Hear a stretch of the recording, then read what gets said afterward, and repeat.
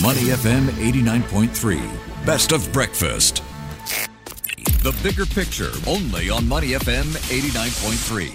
Welcome to The Bigger Picture. I'm Sean Cheong, and today let's look ahead at what we need to know about this week and the week ahead. And joining this conversation is Sharu Chanana, the market strategist of Saxo Singapore. Welcome to the show. Hi, good morning. Sharu, so let's take a look ahead at what we need to know for the week. The US started the week cool, and the Dow dropped about 200 points. So after that fervent rally last week, what is the US outlook ahead for the week? So yeah, absolutely. I mean, we've started the week after the long weekend with a little bit of a risk-off tone, but more than the US particularly, I think that's coming from the disappointment that we had over China's stimulus. That kind of filtered through to lower oil prices, and that obviously sparked off a general risk-off sentiment globally as well.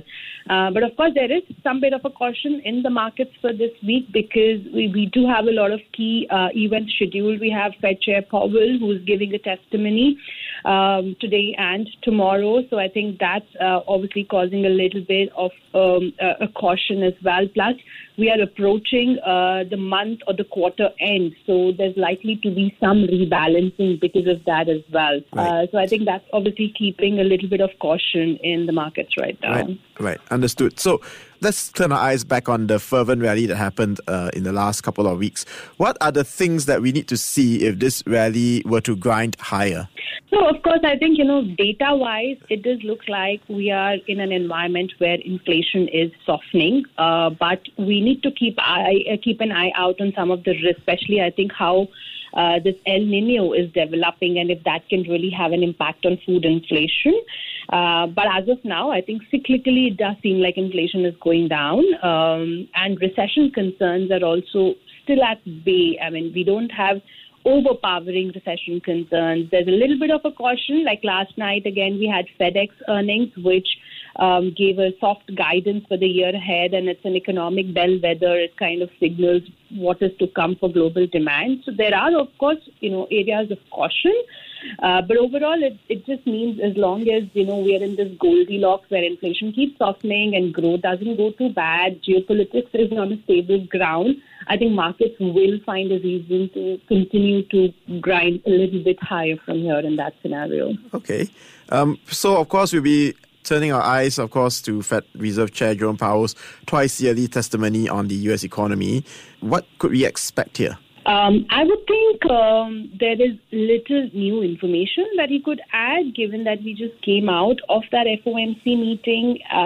So there's not been enough data after that. So there's little to add in terms of the direction for monetary policy, particularly.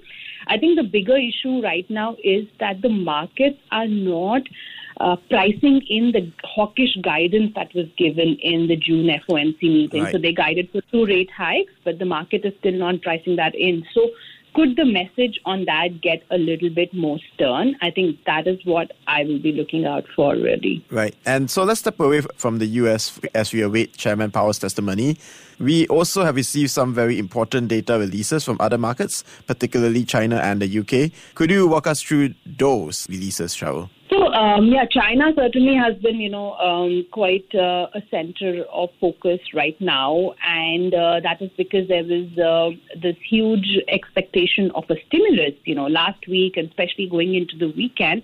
But, activity data, certainly, as you mentioned, it has, surprised on the downside. But more importantly, I think it's the stimulus that has surprised on the downside. It's been too slow to come. We did not see any announcements until yesterday, and then yesterday was those loan prime rate cuts, which were underwhelming as well. They were, meager compared to expectations. So I think that's what is really underpinning an extremely cautious stance on Chinese equities right now. But in the UK, certainly, we've had a hot labour market report, and now the focus is turning to the May inflation number that is due later today. Inflation is certainly being a big problem in the UK. It is creating a lot of volatility in the UK bond market. And obviously, I think for sterling as well. And the Bank of England meets tomorrow, so just the day after that inflation print as well.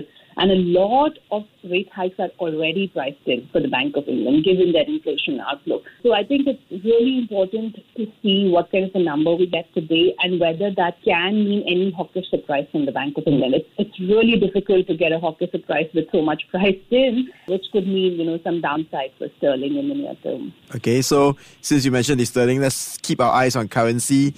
The Chinese yuan has weakened against many major currencies. Could you tell us about the story here? Yeah, again, the activity data, economic data overall from China has been so underwhelming. And even though, like we just discussed, that the easing has been also not as much as expected. But of course, I think it has been clarified that the Central Bank of China is maintaining a dovish stance. They are going to continue to, keep easing, even though at a smaller pace. And, we're also seeing a lot of economists at big banks starting to cut growth estimates for China for this year. So if they have to kind of really meet their growth target of 5% that they set out for this year, I think these easing measures will continue, which does mean that Chinese yuan could continue to face some pressure as well. Okay, so the Chinese central bank has lowered its key medium-term lending rates. The Federal Reserve opted to pause. The European Central Bank opted to do something very different.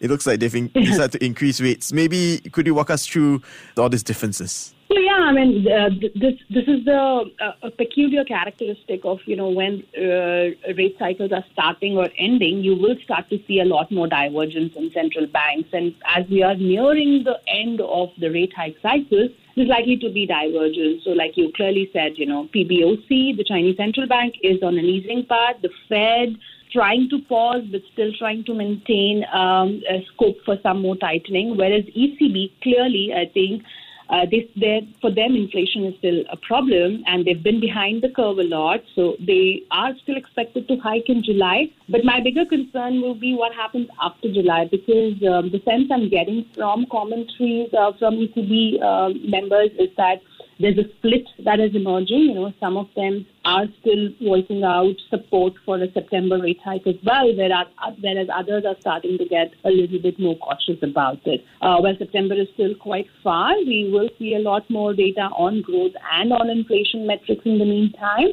But I do think that it will be difficult for other central banks to continue to hike if the Fed, pauses now. So I think this will be an interesting time. Indeed. Thank you, Shaul. This has been very, very comprehensive. Thank you for having me. Thank you so much. And I'm Sean Cheong. This is Money FM 89.3. Before acting on the information on Money FM, please consider if it's suitable for your own investment objectives, financial situation, and risk tolerance. To listen to more great interviews, download our podcasts at moneyfm893.sg or download our audio app. That's AWEDIO.